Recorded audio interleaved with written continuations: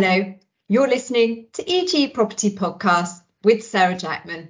Today we have episode 2 of our new monthly podcast series, In on the Act, in which I discuss a legislative topic with a member of Falcon Chambers. In our inaugural podcast, I was joined by Joint Head of Falcon Chambers and long-time EG economist Guy Featherstone-Haugh QC to discuss the Commercial Rents Coronavirus Act. Today, I have Barrister Martin Trey on the podcast for a look at the new Economic Crime, Transparency and Enforcement Act 2022, which received royal assent on 15th of March and, amongst other things, brings into force a new register of overseas entities and their beneficial owners. Martin, many thanks for joining me today. It's a bit of a mouthful to get through the entire act, but I think I've got there. We're discussing the new Economic Crime Act today. It's a wide-ranging act, but just for the purposes of this podcast, we're going to be focusing primarily on the parts that affect real estate. Just taking a little step back, though, perhaps you could start just by explaining to our listeners the rationale behind the new act. Yes, of course. Hello, Sarah, and thank you for inviting me. And welcome to our listeners. Well, the clue really, I think, is in the title. As you say, it's a bit wordy, but I would focus on the word transparency. The object of this legislation is to require overseas owners of UK property to reveal their identities, to throw light on exactly who owns and controls land in this country, and to reveal really who is behind ownership of the wealth that potentially funds, in some cases, criminal activity. OK, so that's the aim behind it. Tell me a little bit about what the Act actually does to try and put that into place. Yes, well, broadly, the Act is going to work like this. It applies to overseas entities who hold what are defined as qualifying estates. Now, taking those two things in turn, what is an overseas entity? Well, that's basically what it says on the tin. It's any legal entity governed by non-UK law, which is a legal person under that local law. So that's overseas bodies. And as for qualifying estates, which they must hold, that means, stripped to its essentials, a freehold estate in UK land, or a lease for more than 7 years. So it's the two principal estates in land which are the subject of registration in this country. And if an overseas body, therefore, owns such a land interest, they will be subject to the Act. That then leads on, of course, to, well, what do they then have to do? As you mentioned, Sarah, in your introduction, this new 2022 Act introduces a register for overseas entities. That register is going to be held and maintained by Companies House. And it's going to mirror a not dissimilar register that already applies to UK entities. So to some extent, therefore, we're creating a level playing field.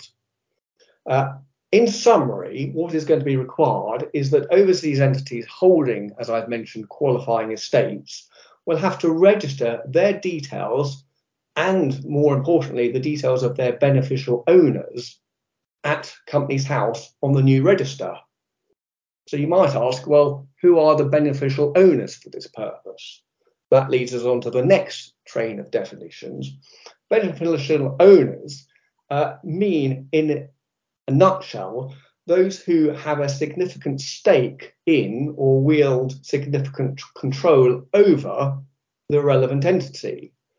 The various limbs are set out in the legislation, and they encompass those who own more than 25% of the company's shares, those who have more than 25% of the voting rights, or those who have the power to appoint or remove a majority of the board of directors, or, just to show how compendious this catch-all, this definition is, those who exercise either as a matter of law or in fact significant influence or control over the entity. So it's really a case of catching and requiring provision of details about all the movers and shakers behind these overseas bodies holding UK land. And the information that is going to have to then be divulged about these people is comprehensive, chapter and verse.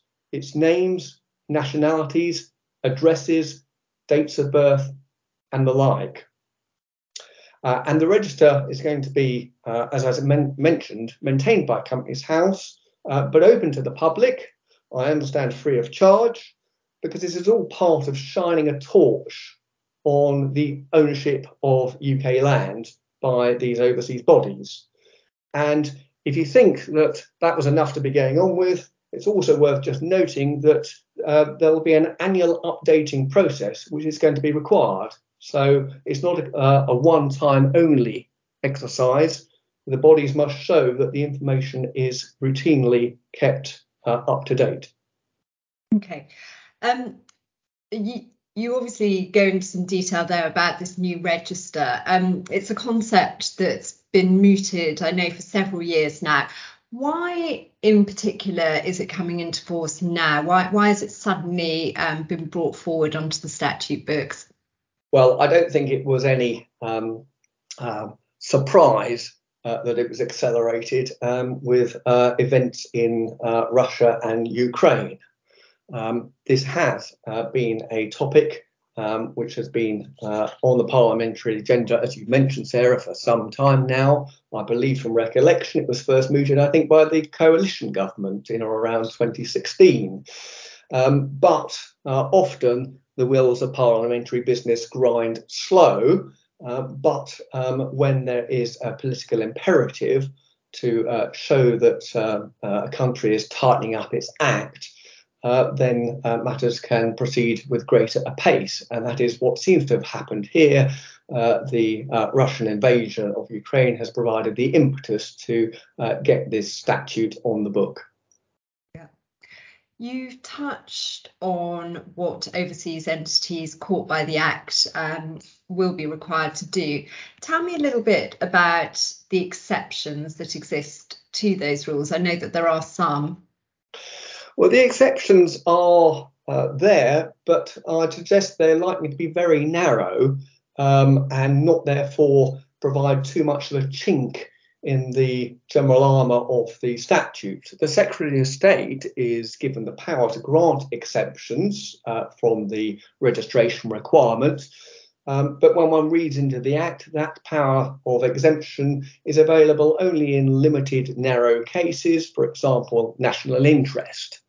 And therefore, I think we can work on a premise that to all intents and purposes, the net is cast wide and is unlikely to be trimmed to narrow its reach. Yeah.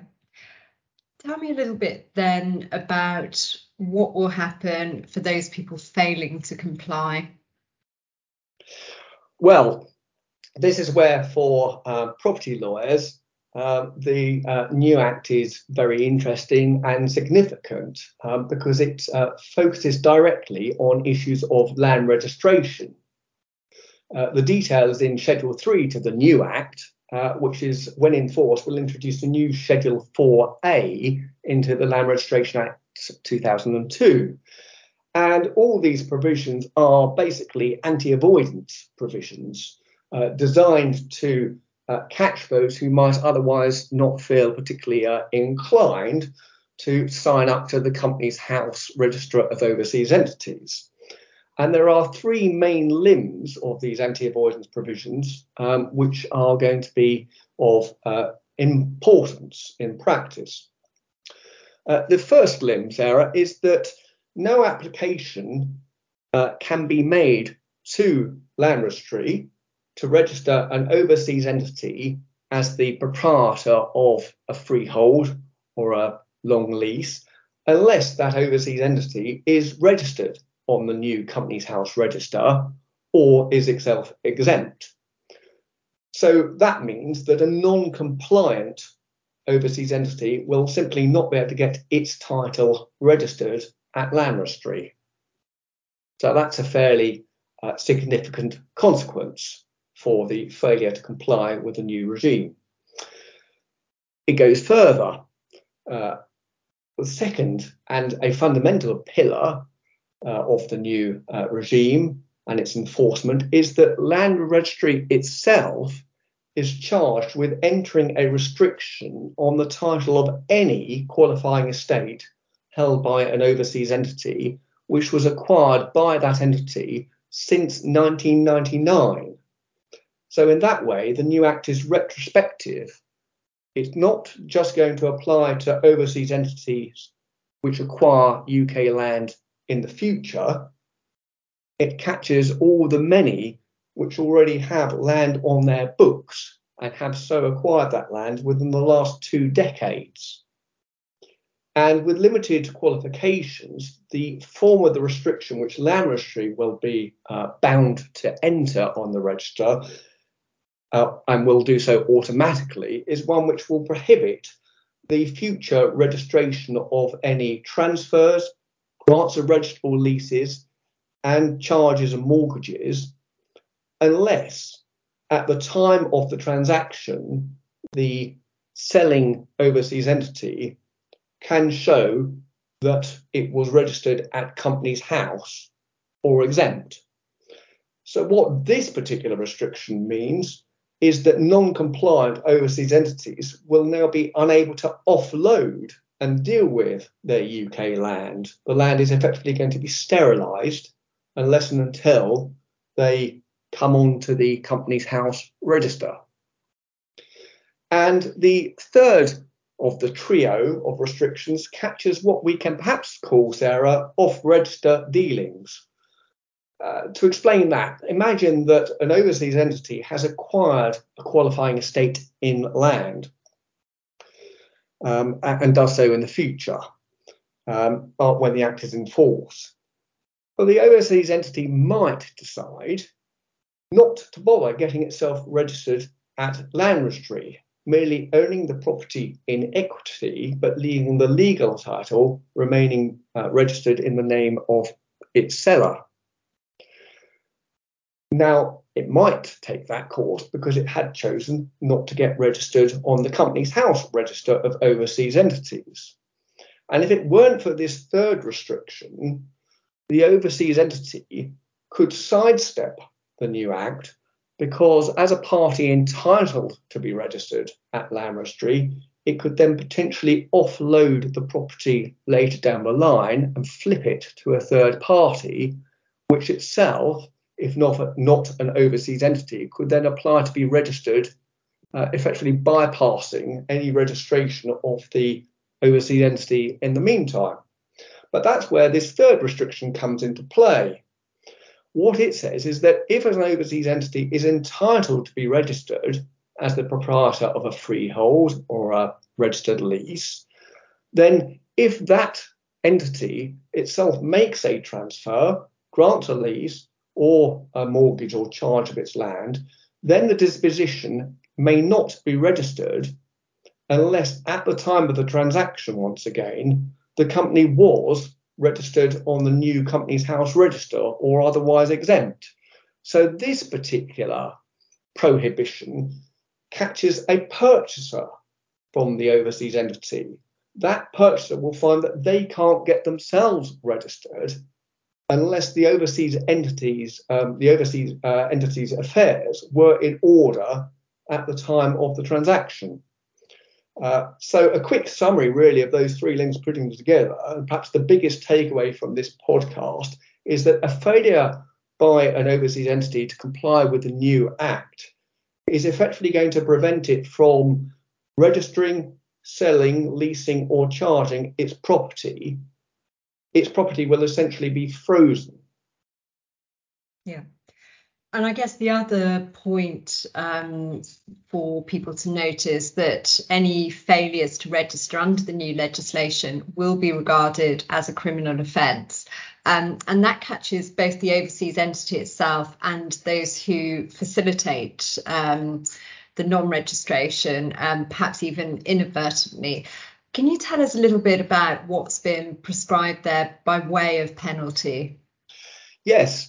As you've mentioned, if the direct land registration consequences weren't severe enough, there is this important criminal side to matters. The Act is full of criminal sanctions, and As an example, if an overseas entity makes a registrable disposition which would be precluded because it is not registered when it ought to be at Companies House on the new register, then the company and its officers will commit a criminal offence. And as you mentioned, Sarah, the potential is that those who are involved and have aided and abetted may also potentially feel the long arm of the law. And the punishments are not insignificant. On conviction or indictment for the type of offence I've mentioned, there's a maximum of 5 years imprisonment, a fine, or both. So one may suggest that that's likely to be a reasonably good incentive for compliance, at least for anyone who is susceptible to the UK jurisdiction. One thing that I don't think we have yet is a commencement date for the Act. Have you heard anything contrary to that? No, I haven't. So far as I'm aware, we're still waiting on that. Part 2 of the Act, which deals with unexplained wealth orders, was brought into force on the 15th of this month. But as regards Part 1, which has the main property focus that we're interested in, and the amendments to the Land Registration Act, that's still something for the future. Personally, I wouldn't anticipate an especially long wait, because as we've already touched on, I think the political will is to get the new regime in place sooner rather than later. But of course, one must be conscious of the fact that Companies House will need to be geared up to be able to implement the new register, and Land Registry will have a lot of work to do to put these restrictions on the many titles that have been generated in favour of overseas entities in the last 2 decades. Yeah. So for anyone who's potentially caught by the legislation or is perhaps acting on behalf of someone who's potentially caught by it, what should they be doing now in preparation for Part 1 coming into force? Well, in terms of activity before the Act comes into force, the focus will be, I suggest, for those who are acting for overseas entities, because, of course, they are directly in the focus of the Act. The advisors in that context will need to check if an overseas entity owns a qualifying estate, as defined in the Act. In other words, there'll need to be a review of the portfolio of land holdings held by that entity. If the entity does own relevant freeholds or registered leases, then the next step will, of course, be to assemble all the information that will be required in order to present to Companies House full details of all the registrable beneficial owners. That's a case really, Sarah, of knowing your client, which has long been required, but now becomes especially important. The advisors will then need to, when the Act does come into place, effect a timely registration with Companies House of their clients' details and those of its beneficial owners within a 6-month transitional period, a window of grace that is being given, lest otherwise penalties would be incurred after that. And then, of course, there's almost the sort of need to diarise the ongoing annual updating duty if the retainer for the client is one that lasts for more than a one-off transaction. Then, of course, once the Act is in place, measures will need to be given to, attention needs to be given to the position when selling qualifying estates or when purchasing them, to ensure that the company is compliant before the transaction in question, again to avoid inadvertent criminal offences being committed. And having looked in some detail at the legislation, Have you picked up on any particularly tricky points that advisors really need to be thinking about, or that they might perhaps not have considered? I think the main learning point will be that a much higher degree of due diligence is likely to be required, especially when transacting with overseas companies. There are going to be material additional burdens to ensure that everything, Sarah, is in order. I have in mind the fact that if you are dealing with an overseas company, you will need to satisfy yourself on behalf of your client, the purchaser from such a company, that the overseas entity is registered at Companies House and that it has complied with its annual reporting duties, because failure to take those steps will have the critical consequence that your client will in turn not be able to be registered for their purchase, and you or they or both may become unwitting accomplices in criminal offences affected predominantly by the overseas entity, but nonetheless with which you are bound up. And this will apply in a not dissimilar fashion if, instead of effecting a property purchase in its own right, you are acquiring by means of a share sale the overseas entity, the company itself. And just as a final question, having looked at the Act and compared that, I guess, with its original aims, do you think it will be effective? Well, I guess we'll just have to wait and see, is a lawyer's answer. But to venture an opinion, I think it probably will. It has a lot of teeth, both in the form of the land registration consequences and the criminal penalties on top. And whilst there may be a few holes here and there, there's no reason to think that those will be particularly large, nor that they may not be plugged down the line. So my take, Sarah, is that I expect this Act to be pretty effective. But to that, I add one qualification, which is significant as this legislation is, it may end up being perhaps slightly irrelevant if Part 9 of the Levelling Up and Regeneration Bill, which is presently before Parliament, comes into force.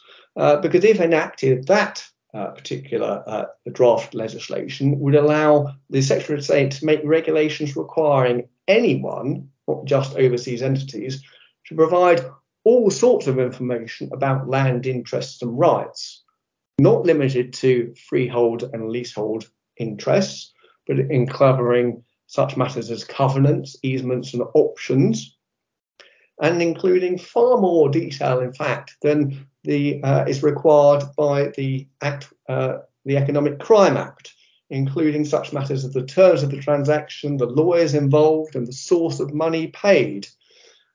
And it is intended, though the detail remains to be seen in any regulations down the line, that failure to comply with the Levelling Up Act, if it became such, would be a criminal offence. And similarly, that there will be amendments to the Land Registration Act to enforce compliance through the medium of land registry restrictions. So one can see that the mood music that is broadcast by the Economic Crime Act may only be a taste of wider things yet to come. Martin, thank you very much for sharing your thoughts on the new Act with us today. It's been a pleasure talking to you. Thank you very much for having me, Sarah. That was In on the Act from EG with Sarah Jackman. For more on the Economic Crime Transparency and Enforcement Act 2022, see the EGI archive at egi.co.uk.